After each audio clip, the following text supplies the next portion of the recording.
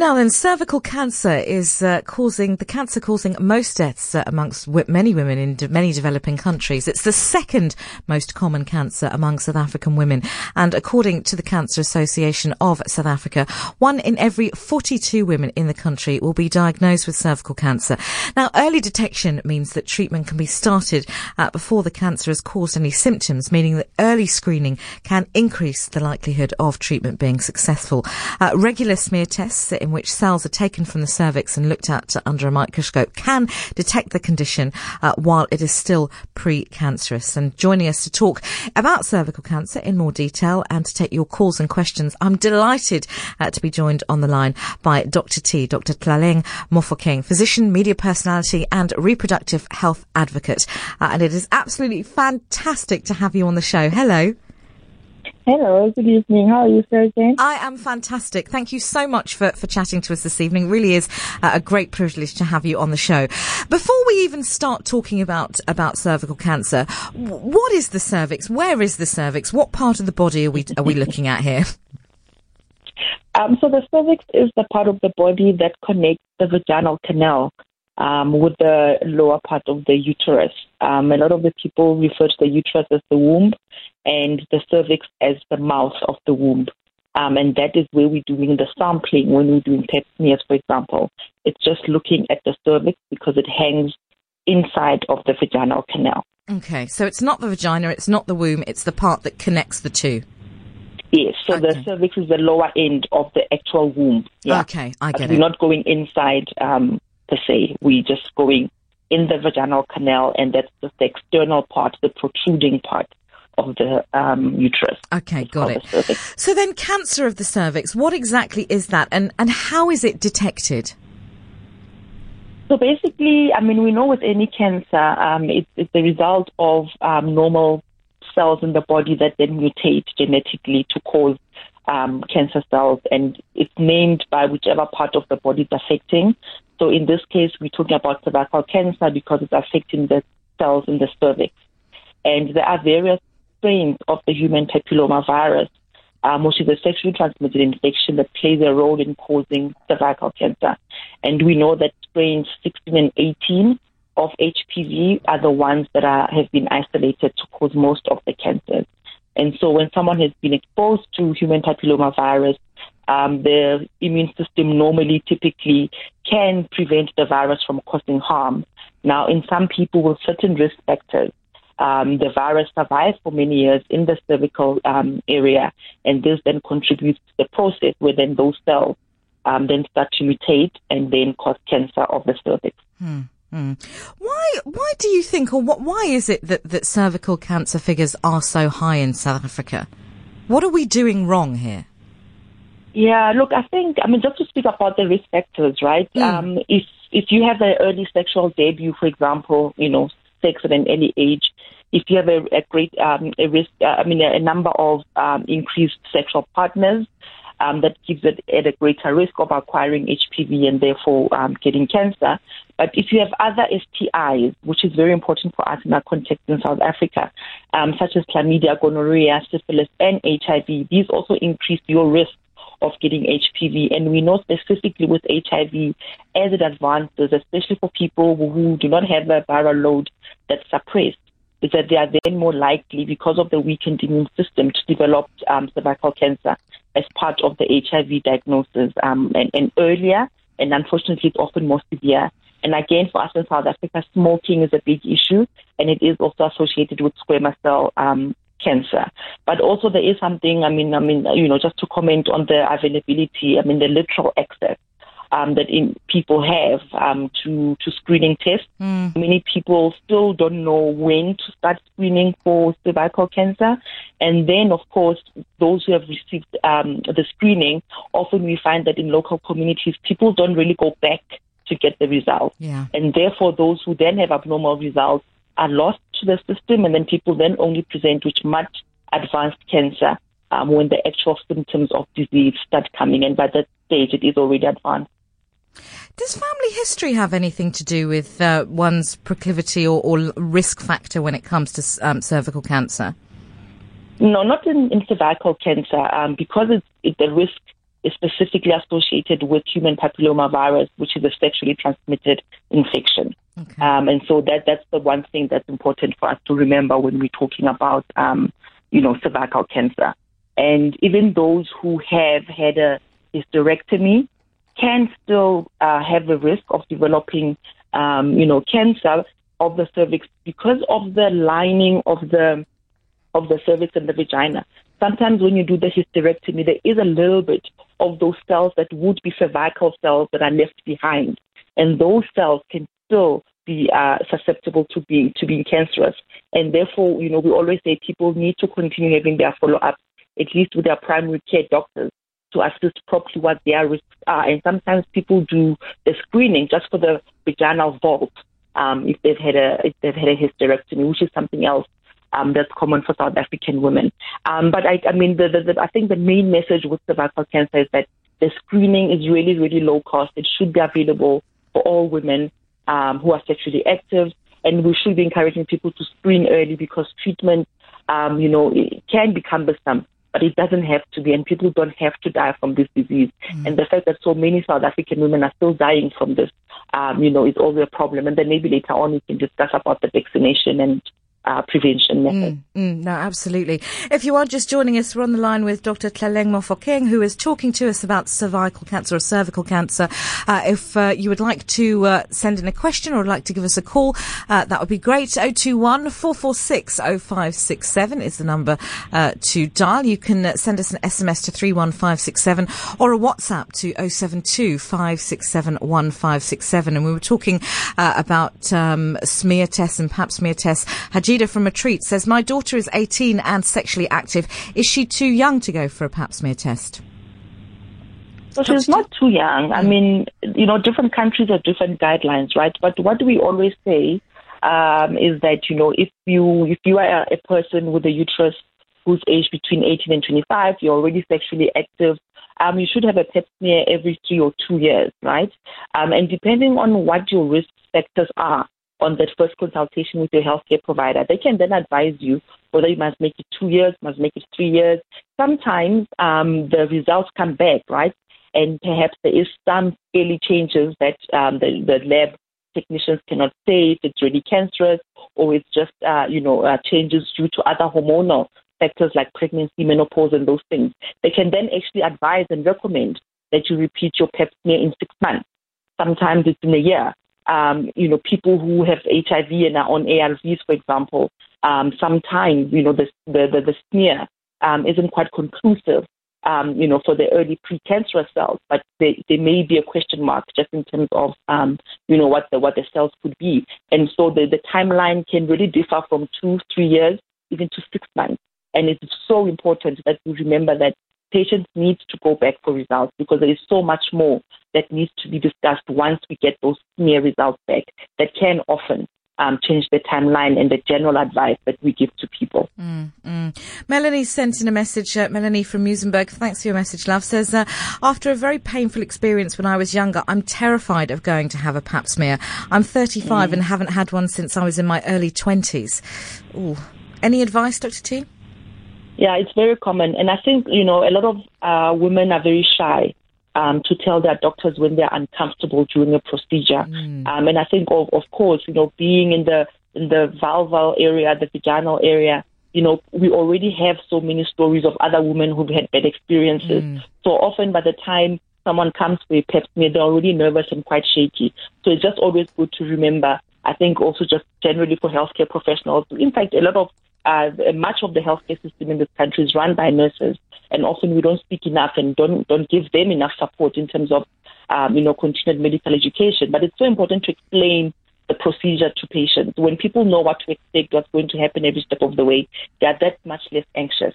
And I think talking to the patients as you do the procedure also helps a lot because they know what's happening, they can anticipate, and they can give you feedback. So you're giving them that sort of okay to say, you can tell me something is uncomfortable. No one really likes going to pap smears. In all the years that I've been doing pap smears, I've never met someone who likes doing it. Yeah. But I think it's also because the speculum tends to be a bit cold, and that causes, people to be a bit uncomfortable. But it's not painful. It shouldn't be painful.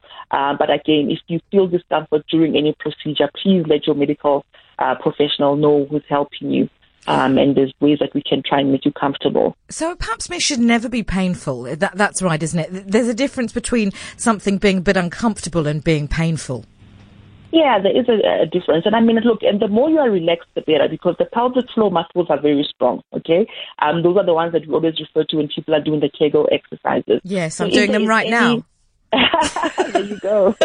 So, for example, if the speculum is very cold, the patient is not expecting that the procedure is starting, and you suddenly, trying to insert the speculum, the reflex naturally is to tense up and to tighten those muscles, which means that the pelvic area is literally just going to close up, and then it's going to be even more difficult to try and get the speculum in.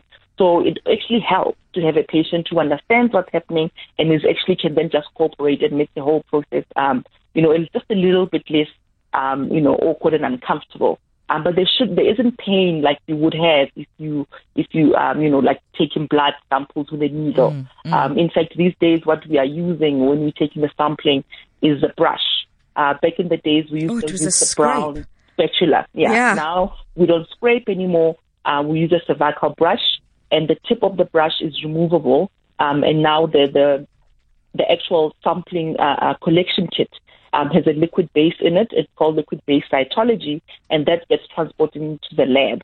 And in fact, it's actually quite good, because if you think about the people who are needing pap smears the most, some of them, especially in rural areas, are already having symptoms like abnormal uterine bleeding. Yeah. Even if we want to treat other gynecological problems, right, whether it's endometriosis, whether it's fibroids, polycystic ovarian syndrome, it doesn't matter what it is. A pap smear is probably always going to be done. And all of those symptoms, those diseases, the hallmark symptoms is abnormal uterine bleeding. So we don't have to delay people anymore with the new technology of the liquid-based cytology, and therefore we don't delay diagnosis, which is very, very important in terms of the cancer risk. That we're discussing. Yeah, good to know. Tembi's message in from Rondebosch East and says, Dr. T, how often should women have checkups with their gynaes?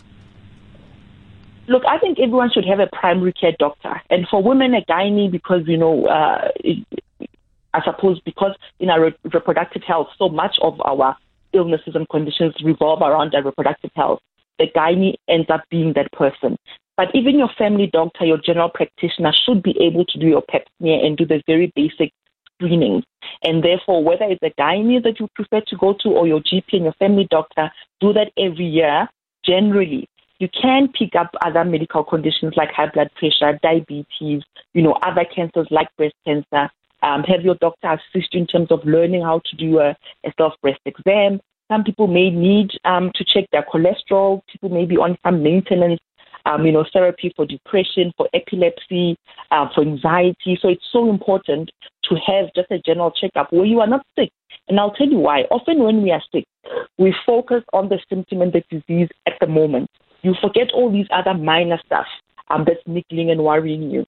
If you go to your doctor at least once a year when you are not sick, you can discuss health and wellness. You can discuss prevention. You can discuss vaccination. People who travel and work away from home, we can discuss about what other vaccines that you need to be doing and how to travel better. You have people who are in specific occupations, right, that need some occupation-specific information. And those people can then use those times to have those discussions with the doctor. So I would say once a year, but just make sure that you have one person who can take care of your entire family, but also look at you holistically. I have to say, I'm always amazed when I speak to other women who say, oh, well, yes, and of course, I went to go and see my gynae the other day. And I think I've never had a specific doctor for specific conditions in my life. And I honestly, I've never had a gynecologist that I say, well, this is my gynae, and I go to them. It's just not something that I've ever done. I don't know if that's because growing up in the UK, it just wasn't something, unless you had private medical care, which most people don't in the UK. You just go to your local GP and he or she does everything. And that's so important because if you look at the majority of South Africans, couldn't afford private care. Of course. Right? And so we need to strengthen the primary health care, but specifically the public health care. And really, I think in South Africa, it's much more relaxed. In the previously, you couldn't just walk into a specialist room and make an appointment. You had to come with a referral from a primary healthcare doctor or a nurse or a facility. But more and more now, you find that patients are able to just see a specialist. And sometimes, we do have to go the extra mile just to help the patients for their own good. I think, if you can go to your GP for basic investigation, and once they've come up with a few different differentials, they can then discuss with you in terms of the best option. Often you save a lot of money you don't have to pay for a specialist to do the basics and then refer you to another specialist who refers you to another specialist. Sometimes it is worthwhile to actually just delay going to a specialist, see a primary healthcare physician at least once, and get a more holistic view of what's happening, and then just rule out a few of the conditions. And I mean, if you remember the symptoms for advanced, cervical cancer include vaginal bleeding, after intercourse, right, or between periods, or even, vaginal bleeding after someone has had menopause. And then a watery, bloody discharge that can be present. It can be heavy, it could be light, it could have a foul odor, but also pelvic pain. Pain is a big, big thing. So women shouldn't ignore, pelvic pain. Even if it's during sex, you should still, get that checked out and understand your own personal risk. It's not enough to just be sharing information with friends. You need to understand what your personal risk is, taking into context all the other lifestyle issues that we spoke about. Is it right that with the precancerous lesions, I guess one would call them, in the cervix, that they don't usually have symptoms? And I guess that's why it's so important to have pap smear tests, right? Yes, it is important. Early on, remember the time the cells it takes to mutate is a few years. Right. So you're not going to get human papillomavirus today or next week, and then at the end of the year have have it mutated. Yeah. So it does take a while. So the pap smear is screening in that phase, the pre-cancer phase, where you don't have symptoms as yet. Yeah. By the time you have symptoms, most of the time, the disease has already advanced to some degree. And I mean, one of the ways, of course, with the blood test and all of those things that are available, is that one can do an HPV DNA test, that can tell you the type of HPV if you have the infection, right? And then you will know, if you are even at risk of having the precancerous changes. But I think for us in South Africa, with our setting, with everything we know, and have discussed in terms of socioeconomic, in terms of the health system itself, the PEP test still remains the gold standard for screening for cervical cancer. And I mean, depending also on the staging and what needs to happen, should you have a diagnosis of cancer, the treatment is very different from just having a cone biopsy or having a tissue sample being removed. Sometimes it's so advanced that unfortunately we have to have a hysterectomy. But the treatment really does depend on what stage it is. Surgery is not something that is just done as a first line, but it can be, considered where it's necessary. And unfortunately, in South Africa, again, once people have received treatment like radiation, like chemotherapy, the follow-up care isn't always as it should be, especially in the public sector. And I don't think we speak enough about the impact of cancer treatment post the completion with patients, just in terms of quality of care. 100%. And I think there's still so much more that we could do. Or even post-diagnosis. The focus so often seems to be on the diagnosis, but not a great deal of conversation happens thereafter, I think, particularly if you're talking about public health care also. And the delays in treatment, I think for me that's the worst thing. It's one thing to have a diagnosis and understand how bad the situation is, right? And then it's a different story when you then have to be told that you're on your waiting list for 6 months for treatment. And that's very, very sad. And I mean, if you think about the staging of it, right? It depends about if it has metastasized to other organs, and how will we know, right? So you need access to things like CT scans. You need access to bone marrow, bone mass density X-rays. You need to be able to do liver biopsies and all of those other things when they are indicated. And for people who are in rural areas or in hospitals where they are not having specialist care, how will they get all of these stagings done? And so even the delay to start treatment while you work up a patient to decide what's the best method, that on its own can take so long. And we do lose a lot of people in that phase of waiting for treatment. Yeah, absolutely. We are joined this evening, I'm delighted to be joined by Dr. Tlakeng Mofokeng, who is talking to us about cervical cancer, the risks, the symptoms, the causes, the treatments, and we welcome your calls and questions and comments. 021 446 0567. You can drop us an SMS to 31567 or do as Marlene has done, which is to send us a WhatsApp to 072 567 1567. And Marlene says, I had a full hysterectomy when I was 34. I'm now 70. How often should I have a pap smear? Yeah, I think it's an earlier comment that I made that depending on your risk, some doctors can still continue doing a intravaginal vault sampling. But I think at age 70, when you do for your annual checkups, continue having the discussions with your doctor, and they should give you the best guide in terms of when you should stop. But I think around age 70, that's when we usually say, that's when you should continue really doing pap smears.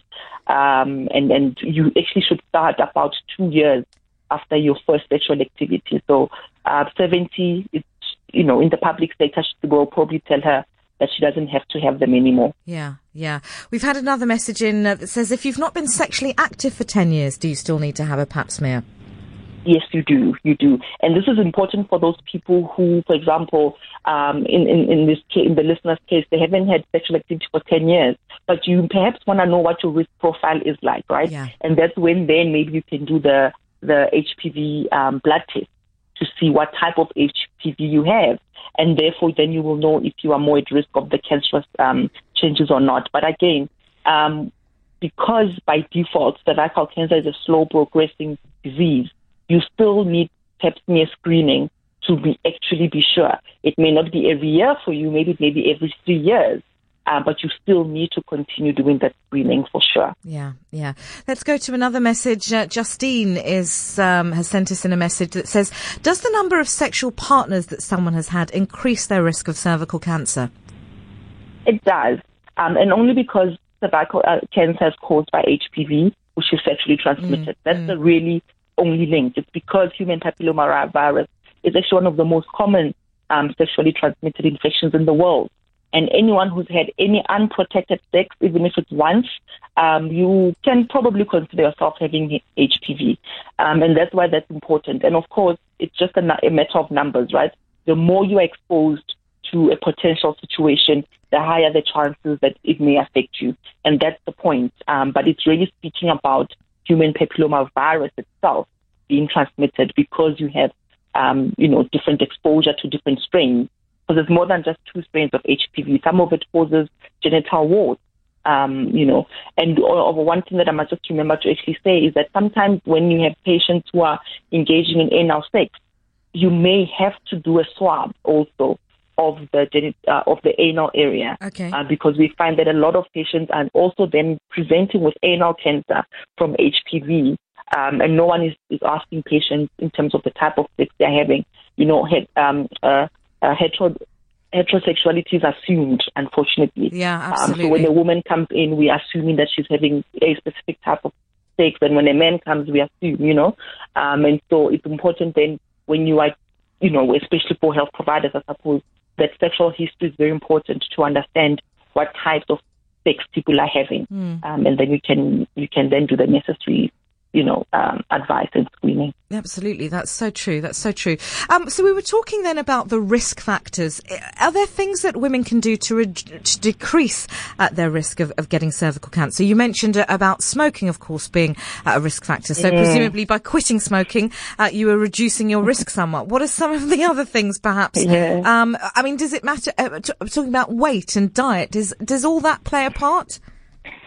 Look, not weight and diet, but it is important to stop smoking, firstly.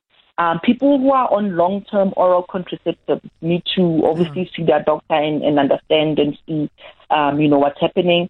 I think it's also important, just to remember generally to keep a healthy lifestyle. And remember, the HIV is not the only cause of immunocompromised state, right? So if you have people who are diabetic and have long-term uncontrolled diabetes, at some point their own immune system will not be able to mount a good enough response to infections. So we need to think wider and I suppose not stigmatize cervical cancer so much, in terms of HIV immunocompromised, because there are other causes. But in terms of risk factors, lead a healthy lifestyle, delay your first sexual debut, use a condom properly every single time you have sex. And recently the female condom has now been approved by the FDA. We're actually starting to refer to it as the internal condom because now we know it can be used for anal sex as well. So people we should be advocating, I think, for more access to this type of condom in public spaces as well. For sure. We've had a message in that says, I have very heavy periods and often bleed in between my period. I've also been experiencing some very bad lower back pain. Could that be a sign of cervical cancer? Cancer does run in my family. That's from Anonymous. Okay. So Anonymous, the best thing to do is to see your doctor. I think on the radio we can't, say people's probabilities of cancer or not, of course, based on what they've written in. But firstly, remember cervical cancer is not hereditary. It does depend on you being infected with the human papilloma virus. And the symptoms that you have spoken about could be for so many other gynecological reasons. A lot of gynae problems present with back pain, abnormal bleeding, intermittent bleeding, painful sex. So this is why it's important to actually don't delay seeing a doctor. Rather, get reassured properly after an examination and other screening tests that may be necessary. That's my advice. Don't delay seeking care. There we go. Great advice there. Thanks ever so much for that. And let's talk about the vaccine. And now this is the HPV vaccine, right? Yes. Okay. So this is this now being administered in that was supposed to be administered in schools from about 4 or 5 years ago. Is that happening? Look, I've had requests from people to find out which schools, and it's very difficult to get a database in terms of which schools. It is mostly public schools.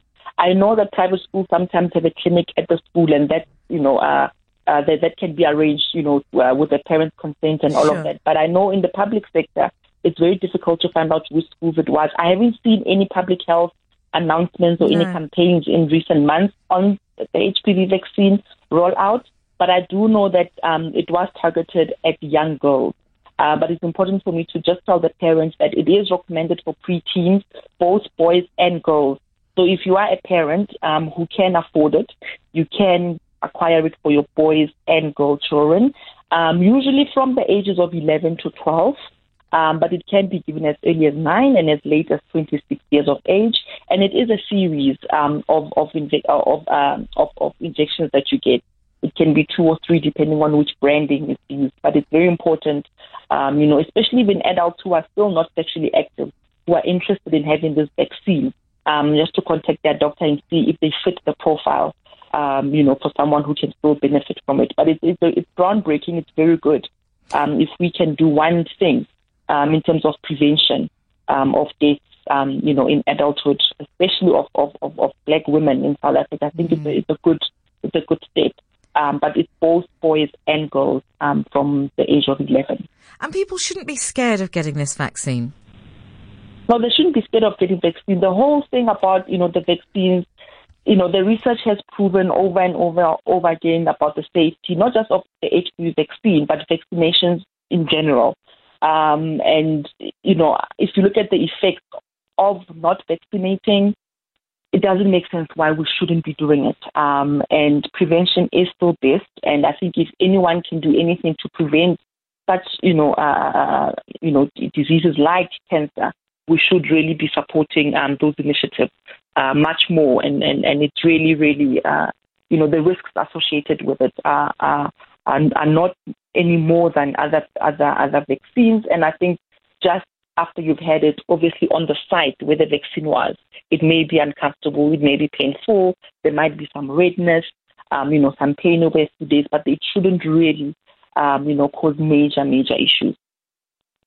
We've had another message in from Rosemary, who says, "Hi SJ, I had a cone biopsy after abnormal cells were found on a pap smear when I was in my 30s. Would that mean that it was cervical cancer? I've never had a problem since then, and I'm now in my 70s." Yeah. So it means that the screening at the time was probably showing abnormal precancerous cells. And what the method of treatment for that, again, depends on what they find, right?